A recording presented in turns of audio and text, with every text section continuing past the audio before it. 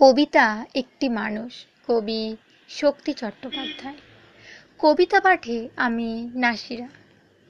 একটি মানুষ দেখেছিলাম, দাঁড়িয়েছিলেন একা।